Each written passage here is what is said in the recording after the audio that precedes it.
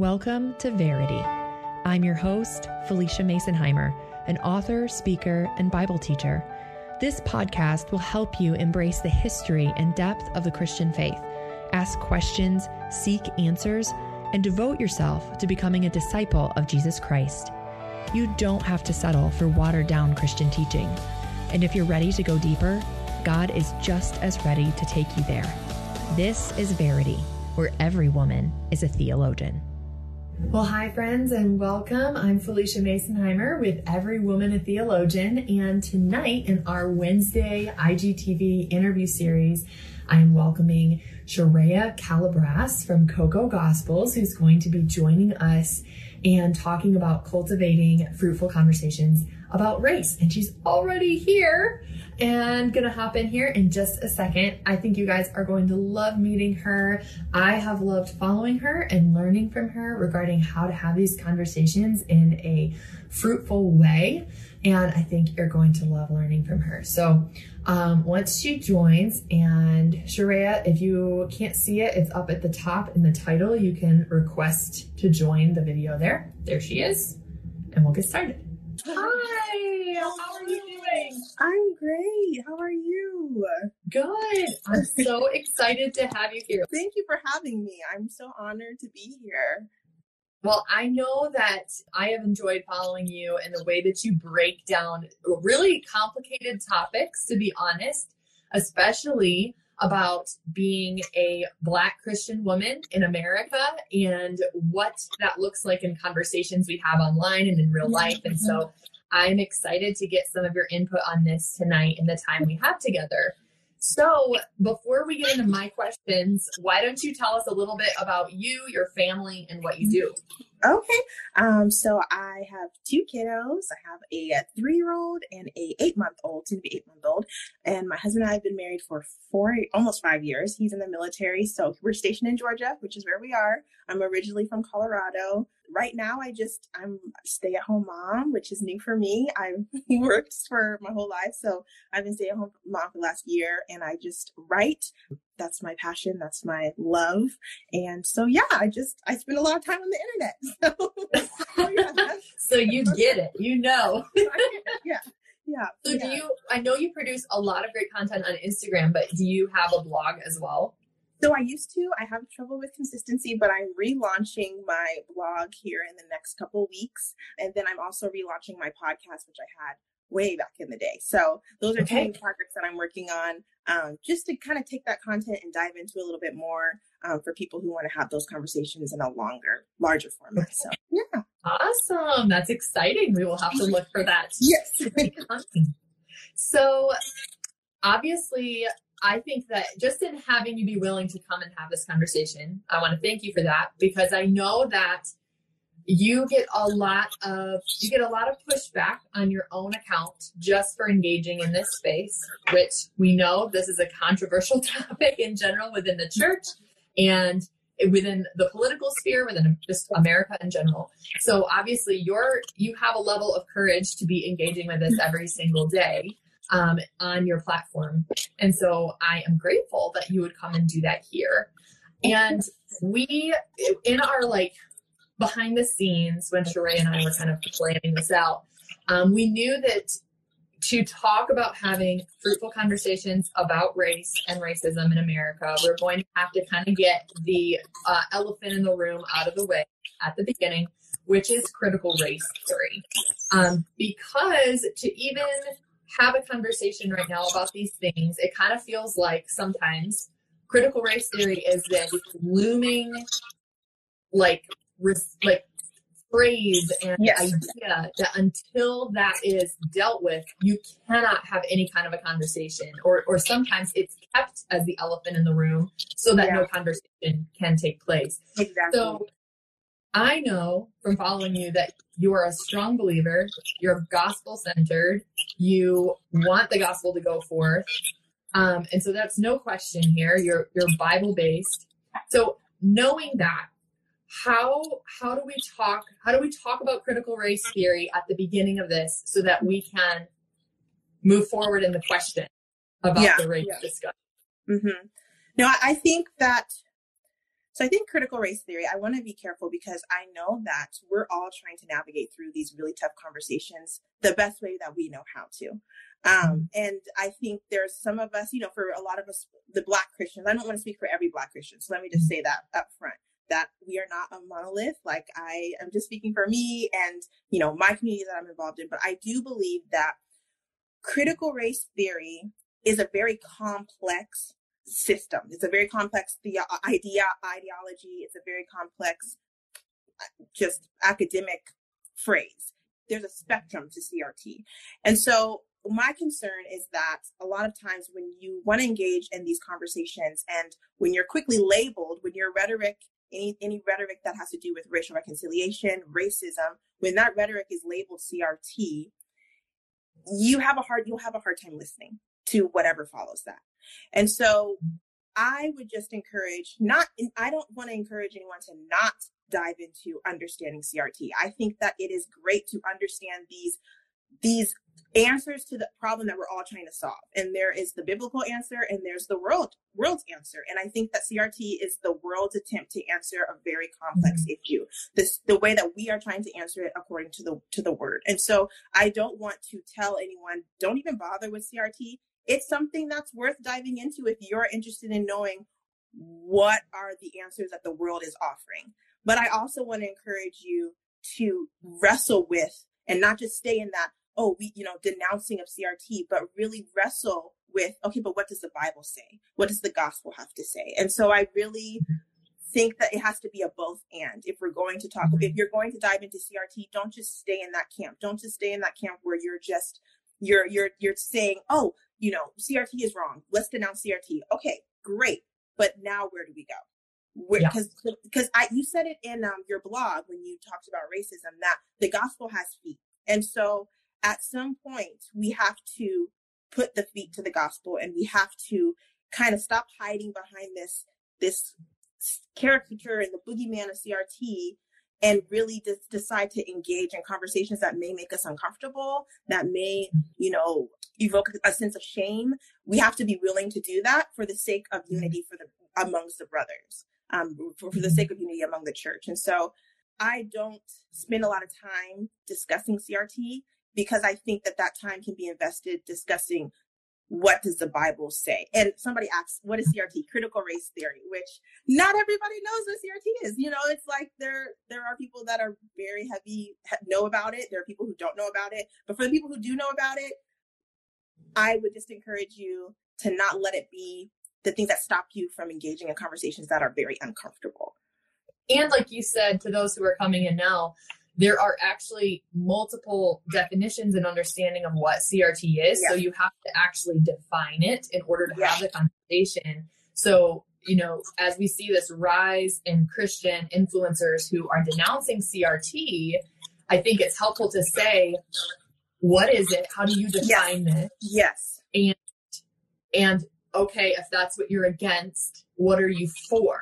How does the gospel, how is the gospel working out your salvation when it comes to racism? Which I think you very practically talk about in these are certain words that may be offensive to Black people in your life. Maybe don't use them in order to have better conversations. I appreciate that you bring these things up that perhaps, and I know that you get labeled PC and liberal and progressive for even having that conversation. But in reality, you're showing us that if we're going to talk to people in this culture who maybe even do subscribe to the actual, academic definition of CRT, we have to be able to have conversations with them. Yeah. And just denouncing their terminology isn't going to help with that.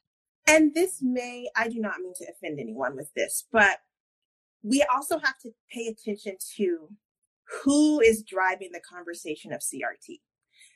Is it mostly white evangelicals that are kind of driving that conversation, or is it a diverse group of people? And I'm not talking about there are Black Christians who are talking about CRT, and we all have different perspectives, but we also have to take into account that the Black people who are being labeled, people like myself, other people who are smarter than me, way smarter than me, who are being labeled CRT have never once claimed to be in alignment with CRT.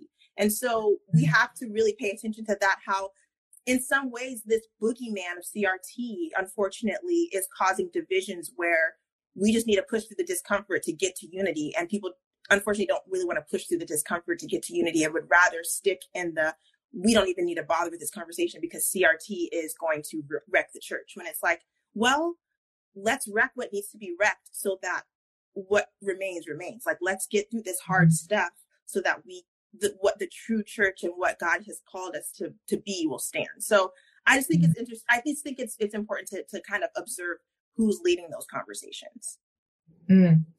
Yeah. Okay. So on that, I want to kind of take what we could probably do an entire time. Oh yes. On this. We don't have all day. Get it not out of the way because it's still going to be there the whole time. Yes. But have that as like, it's not like in your work, Sharayah, you're ignoring CRT. It's that you were talking about these things before, and now that CRT is this prominent thing that's brought up by Christians, you sometimes have to address it, even though you were talking about it before. Yeah. So, or talking about how to have these conversations before this became the trump card. So my question for you, just to get started, is how does understanding the experience of Black Americans, including Black Christians, why should that matter to gospel-centered people? Yeah. So you brought up the being sensitive to certain words because of cultural implications, historical implications. The reason why that matters is because in 1 Corinthians 9, when Paul says, to the Jew, I become a Jew, to the Gentile, I become a Gentile. That's not saying that he changes up the gospel message to fit whatever cultural audience he is speaking to. What he is saying is the gospel should be the only thing that offends people.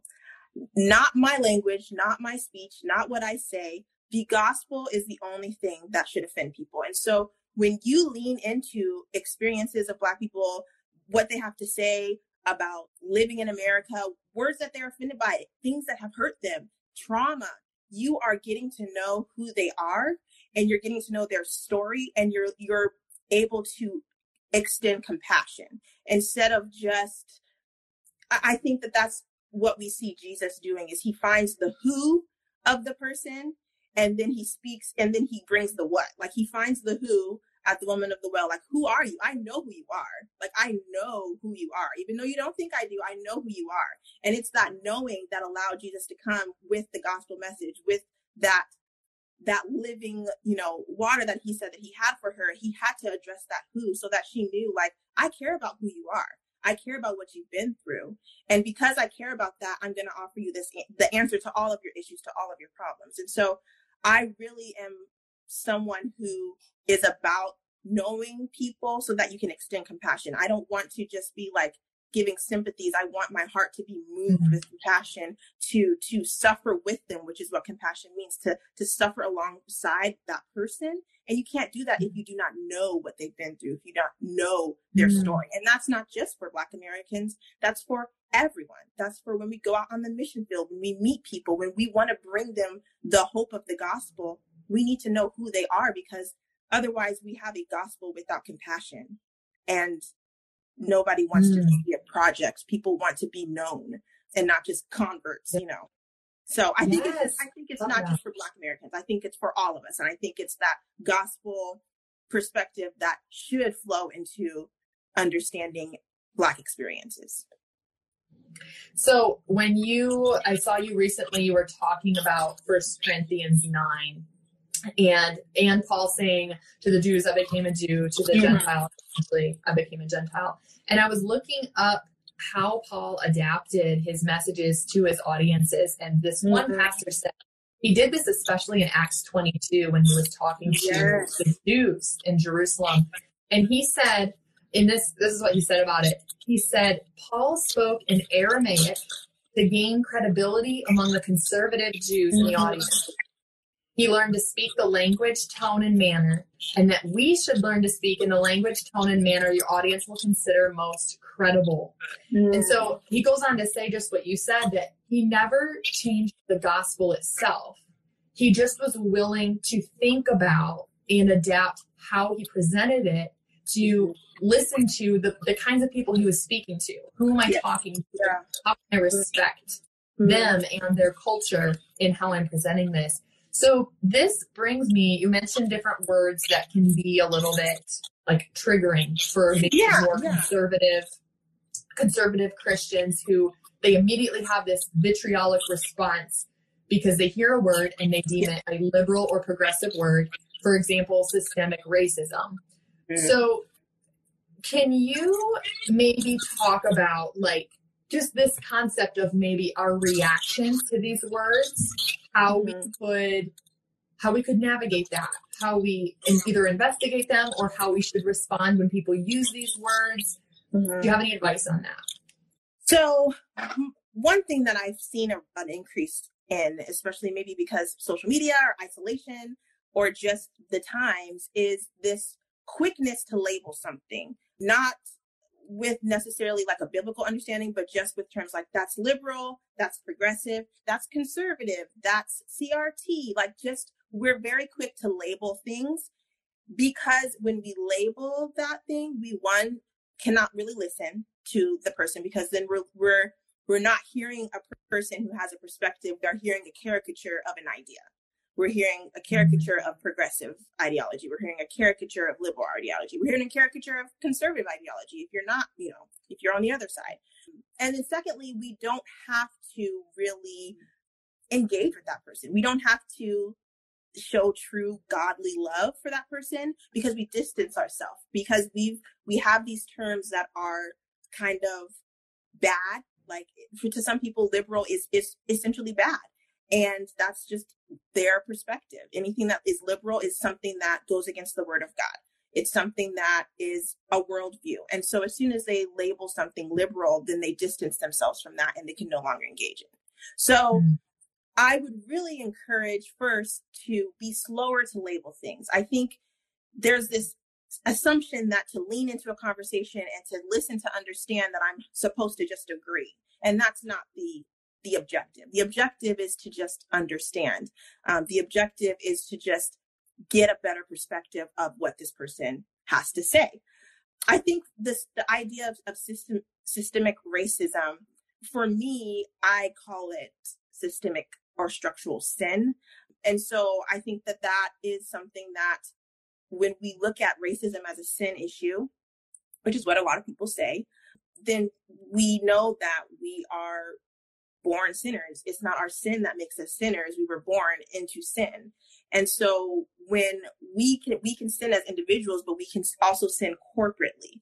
And even in, the Old Testament, the Bible says that Israel, like the people of Israel sin, but then it also refers to Israel sinning, like corporately sinning. And so I think it's important, especially when we want to have a biblical perspective on these tough issues, that when we say racism, when we use these words that are kind of trigger words, maybe if we called it what it was, which is sin, we would be able to approach it as it is and not approach it from this shame-filled place of like, well, it couldn't be systemic because I love America, which I do too. I love America too. And I think that there's a hesitation to admit to that because for some people, it's like, well, I don't want to say that there's anything wrong with America, that I don't love America. But I think we can all admit that slavery was a sin, and it was a sin that this country partook in. And so I just think that the way that we label things liberal or progressive, when we can just label it as sin, could be helpful in kind of being more willing to approach these conversations that are otherwise difficult to dive into. Yeah. And I think, and this is an aside, that was very helpful. I think one of the things you bring up is like the love of America, right? And the fact that slavery existed in the nation that we love. I often will hear from people, and this kind of gets into history a little bit. Even in my own study of history, I had to read in high school, not because of my parents, but because of a particular tutor that I had, a lot of books that were very, I don't know how to describe it. It's a little bit like a higher view of American history than was actually realistic, I guess I would say. Like so positive that it ignored some of the realities of what was happening and among sinners who created this nation. And I think what happens is people say, well, every nation has had slavery at some point or another. But to remember that America has been held up as a different kind of nation. And as a nation that, I mean, even many people still claiming that this is an anointed nation or a Christian nation. So that if you're going to hold that view, then you have to reconcile this huge stain on that nation's history. So if we're going to hold this view that America's a Christian nation, or an anointed nation, or a special nation, then we also, as Christians, have to reconcile. We can't ignore the implications of this, and on the people who it affected in the nation. And so, I don't know, for those who are listening, I think me of 10 years ago probably would have struggled with this more if I had recognized that connection between how Black Americans feel today and then looking at the history and how that played out. Yeah. So I appreciate you drawing attention to that. How about to kind of tie back into what you were saying about racism being a sin? We know that's the fact, right? That's fact. Yeah. And some people will say, well, racism is a sin, so the only solution to sin is the gospel. Therefore, the solution to racism is just to preach the gospel. So my question for you is this narrative sufficient? And if not, the assumption is you're saying the gospel isn't sufficient. Yeah. So where do we go from there? I know. You're going to get me caught up, Felicia. So thank you. I'm just kidding. So I want to say first, to speak to the people who say preach the gospel, like that is the answer.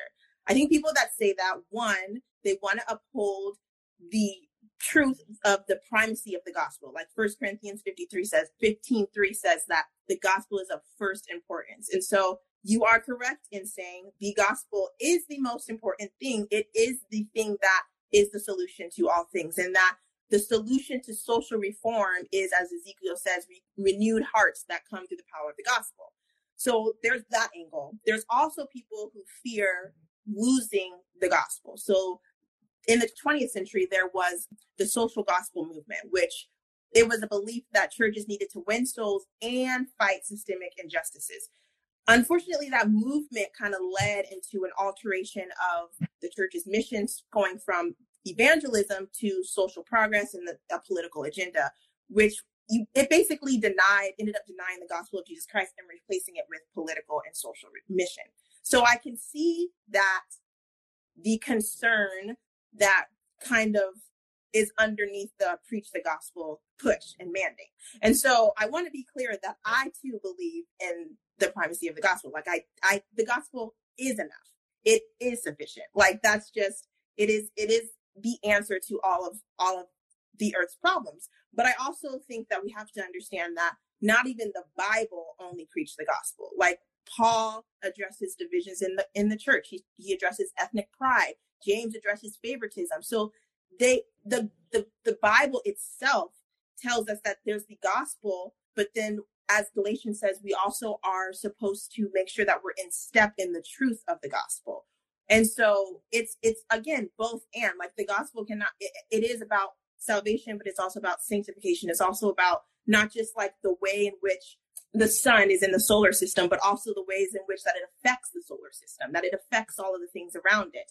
And so I think that the preach the gospel sentiment, unfortunately, echoes historically a dismissal of racial conversations. When you read Letters in Birmingham Jail written by Martin Luther King Jr., he's responding to the same exact sentiment, the just preach the gospel and essentially just obey the law and let the systems inevitably work itself out and just wait for justice to happen. Just wait for it to happen. That is what many of the Christian moderates of that time were telling Martin Luther King is, we don't need you to do all the protesting stuff. Like you're causing a little bit too much of a rift.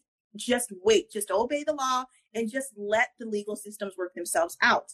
And I think that most of us would be grateful for what Martin Luther King Jr. did. I think most of us would say, hey, I'd be out there marching with him. I think most of us are very, very grateful for the progress that he initiated in this country. But he had to also come against the preach the gospel sentiment that, you know, the gospel is just enough. It is enough, but that the gospel is enough to the point that it doesn't have legs. And I think that it's unfortunately, it's really disheartening and sometimes frustrating when in conversations about abortion and sex trafficking, you do not hear just preach the gospel. You hear just preach the gospel, but also we are going to do X, Y, and Z to set these women free, to, you know, pressure our legal systems to make sure that abortion is abolished. Like, you don't hear just preach the gospel. But then when conversations about race come up, all of a sudden just preach the primacy of the gospel reappears. And unfortunately, it's to drown out the issue and not really to wrestle with the ways in which the gospel has an answer.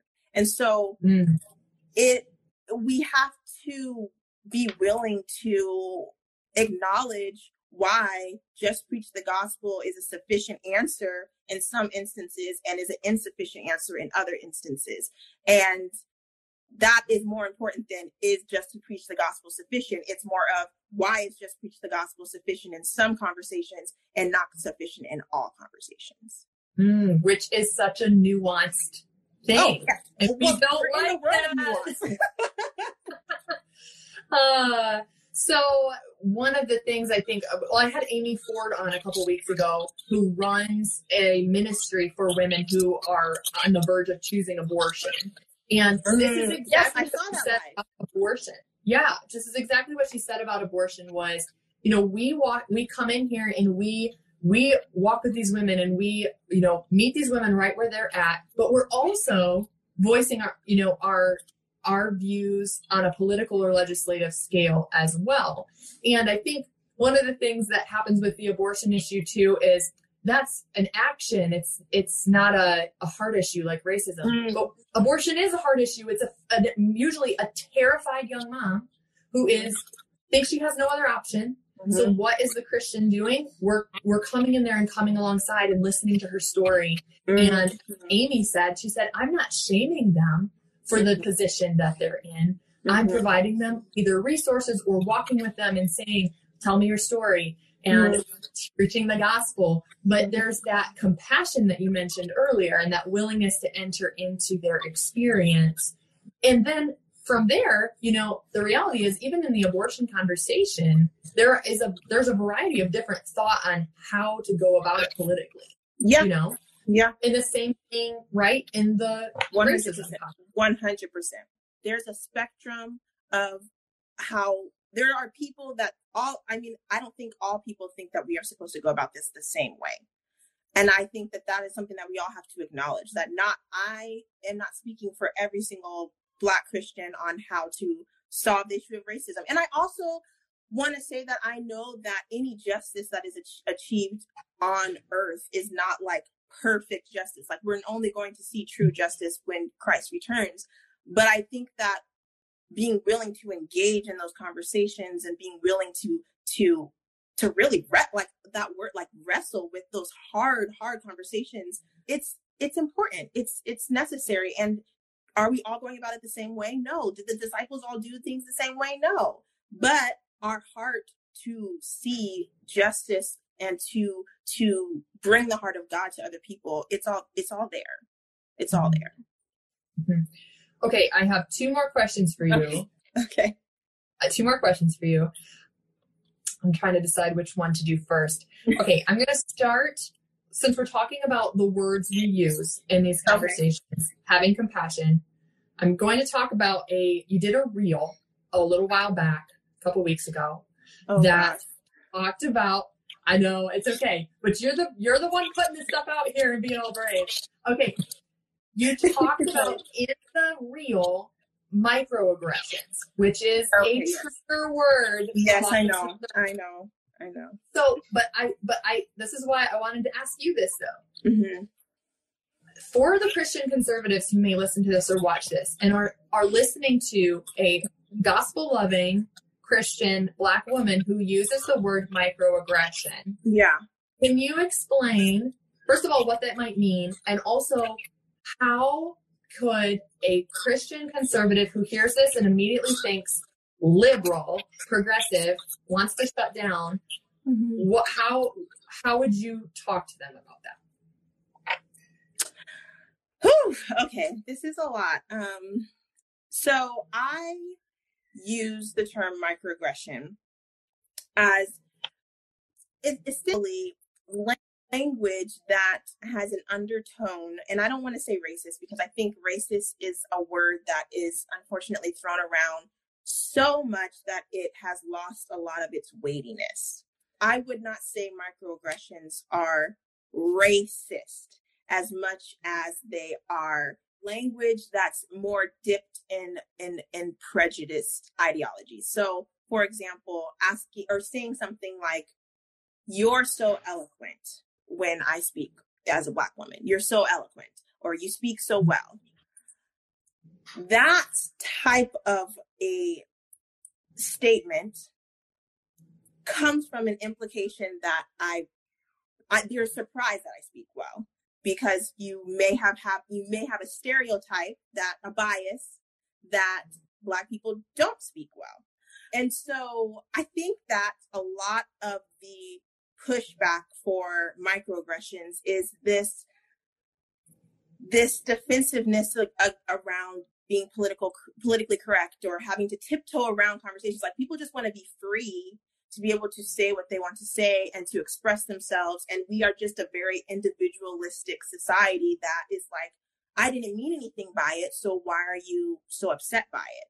And I think that is the gray area of microaggressions. Is it's not like people are trying to hurt my feelings or trying to say something that's offensive to me. It is, but it's received, the impact is offensive. And so it's hard because these are terms that are fluent in a lot of Black circles. Microaggressions is fluent in a lot of Black circles, and it's not attached to us. And I'm going to speak for people that I also know in my own circles. To us, it's not associated with liberal or progressive, agendas or labels. It is a way to put words to something that makes us uncomfortable. It's a way to put words to, I didn't like that. Like, for example, my dad, he does not know I'm telling this story, but he would be fine with it. He went on to the airport. He was flying out of somewhere. And for some reason, the alarm went off and he had to get patted down. And in the course of that pat down, he got patted down 3 times. They asked him, "Well, what do you do for a living?"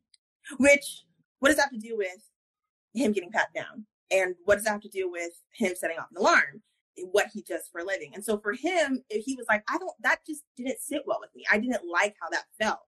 And there's something about being able to put words to a communal experience as Black people that makes us feel a little less crazy. And so it's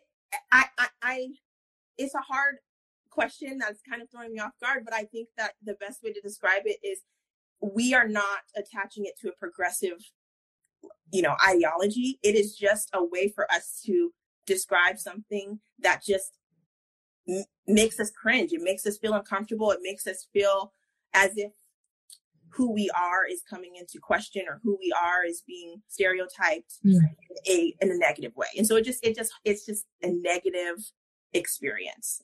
Describe. See, I would not have known that.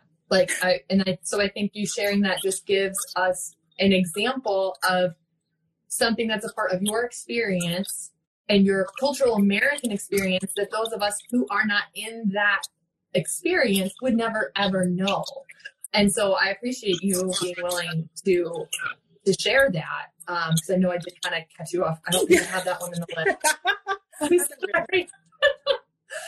Oh my goodness. So one other question I wanted to ask you that's kind of connected to this is, a lot of times when we use the term Black in Christian circles, or Black or white, but mostly when we talk about you being a Black American, the response is, well, you're lumping people into a group based on their skin color, and that's racist.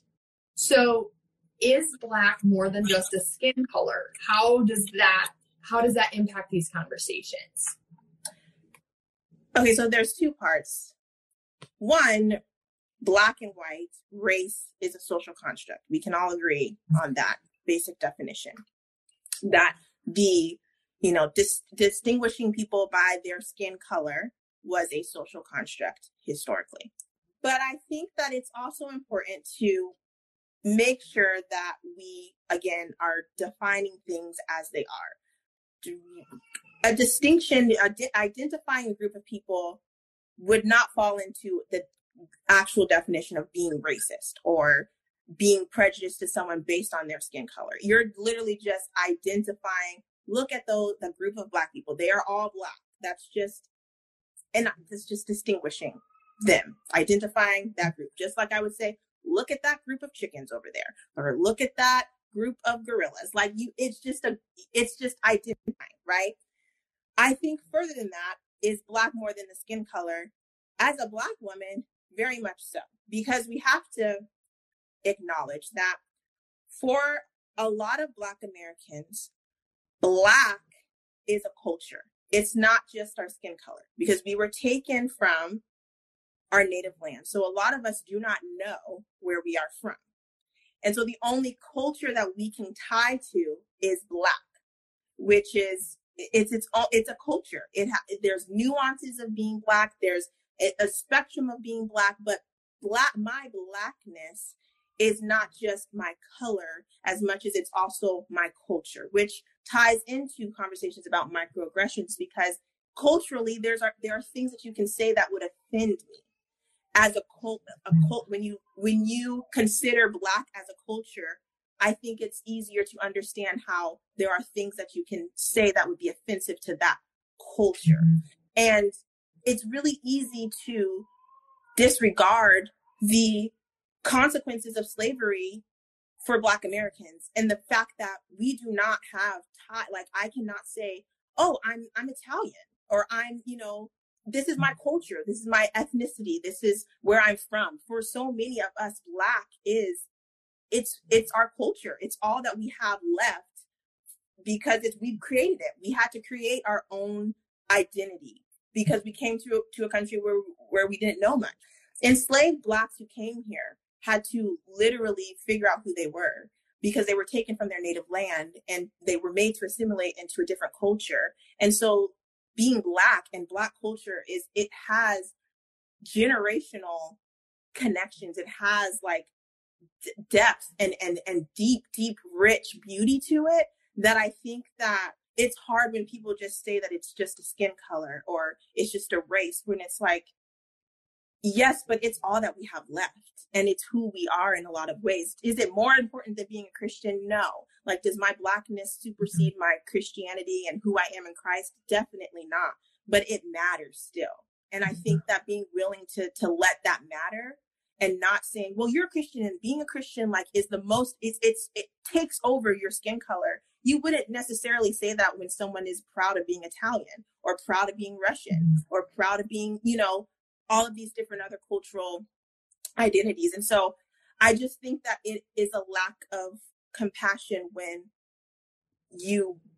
people assume that Black is just a skin color, and that's all it is. And so when you become a Christian, that's the most important thing, which it is the most important thing. But there is a cultural implication of being Black that runs deep. It runs really deep, and it's worth leaning into, and it's worth saying, hey, that matters. That matters. You are both, and you are a Christian who loves the Lord, and you are a Black, I am a Christian who loves the Lord, and I'm a Black woman, and I'm proud to be both of those things, because that is how God made me.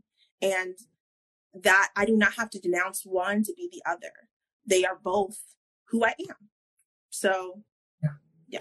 And you've said that the Black cultural experience is very diverse. Like you said, you're not a monolith. Mm-hmm. So for people, one of the commentators said something that I think would be a really great question to end on. She said, I feel Black people are so often put in the position to provide the education, which you are doing for us here, and I appreciate. are there suggestions that can be provided to those who have questions about the culture and our experiences? Where can people learn more on their own time? About Black culture? About Black culture and any other resources you want to recommend as we wrap up. So many. Okay. I love Esau McCaulley's book, Reading While Black. It is written for Black people. So I think that that's important to take into account when you read that book. There are some books that are read to explain Black people to non-Black people. And then there's books that are read that are written as a Black person to a Black person. But I think that book did a really good job of explaining the complex existence of being a Black Christian in the context of American society. So Reading While Black is really something that I would recommend. The Color of Compromise, I really love because it talks about the ways that the church has historically kind of been involved or not been involved in race relations. And I think that that's really helpful to see the patterns that we're kind of repeating and to kind of be aware of those things. And ultimately, like, I would say following people on Instagram, following different Black accounts on Instagram. I know it doesn't seem like a lot, but I think just like when like Jasmine, for example, because I'm just as Jasmine fangirl, but she does such a good job of giving her who she is as a Black woman, giving her experience. And so just being willing to lean into a diverse range of Black voices, which is something that you do such a good job of encouraging people to do in the context of theology, is like, make sure you're reading someone that maybe is not in the same theological camp as you. Is something that you encourage, which I really think is amazing. I would also say that, listen to a Black voice that maybe doesn't think the same as you, not in an effort to agree with them, but to just understand and to get a broader perspective of the Black experience, because it is very diverse. And you may hear echoes and you may hear rebuttals, but they all matter and they're all worth leaning into in order to just get a more holistic understanding of Black experience. So, yeah. Well, thank you. Thank you for sharing that. And I'm sure you have done recommendations on your stories before. Yeah. On your account. I did like Black history breakdown. I did a highlight of a bunch of Black theologians. And so if you're interested in that, I have resources there a ton of things. Awesome. So. Well, thank you so much for doing this. Yes. And to conclude, where can people follow you and keep up with you? I am over at Coco Gospels. And that's where I live on the internet at the moment. I also have a Twitter, but I don't really use Twitter, only to make content for Instagram. So just Coco Gospels, and my podcast will be relaunching in the next couple weeks, but that's where I do most of my things right now. Because to be honest, I was kind of thrusted into this world. So that's kind of where we are grateful to have you here, and I so appreciate you taking the time to do this. Thank you for having me. Yes, this interview will be saved to IGTV. So for those of you who want to share it or want to watch it later, you can do so there. Awesome. Thank you again, Felicia. Appreciate you. Have a good night. Bye. I think all of us have been at a women's conference where we were told, you are a beautiful daughter of the Most High King. And it's true, but it's not the whole truth. The beauty of being God's daughter has some backstory, and it's left out in a lot of messages preached to women. So if you're tired of hearing the watered-down Christian teaching and you're hungry for a deeper spiritual life, I have something for you. It's my brand new book, Stop Calling Me Beautiful, Finding Soul-Deep Strength in a Skin-Deep World. Stop Calling Me Beautiful is a book about going deeper with God. I'm going to talk about pursuing the truths of who God is and who we are in relationship to Him, how to study Scripture, how legalism, shallow theology, and false teaching keep us from living boldly as a woman of the Word. I'm so excited to put this book in your hands. You can grab your copy on Amazon, or for more information, head to my website, FeliciaMasonheimer.com, and click the book tab. Thank you for joining us for today's episode of Verity. You can connect with fellow listeners by following me on Instagram at Felicia Masonheimer, or on our Facebook page by the same name. Also visit FeliciaMasonheimer.com for links to each episode and the show notes.